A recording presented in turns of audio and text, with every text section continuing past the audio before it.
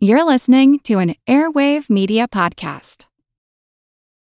This episode is brought to you by Visit Williamsburg.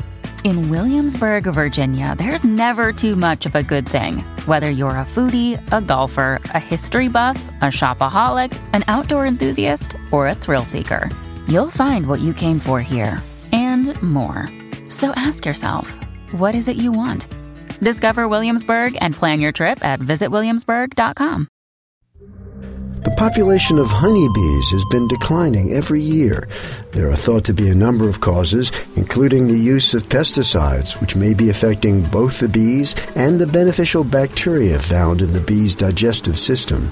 I'm Jim Metzner, and this is The Pulse of the Planet. We'd set up experiments that try and simulate the conditions that let us understand how we think beehives might be responding to pesticides. Mark Williams is an associate professor in the Department of Agriculture at Virginia Tech. The reason why pesticides are used either in hives or near hives is to fight off infection, to reduce the levels of mites that also cause problems for honeybees. So what we were interested in understanding is whether or not these pesticides that honeybees are exposed to in one form or another, either in the hive itself or perhaps in their environment, say during pollination, whether or not these pesticides are not only having direct effects on the bees themselves, but on their key microbiota inside of their intestines, inside of their gut, and whether or not that might be causing negative effects. I mean, the honeybee gut,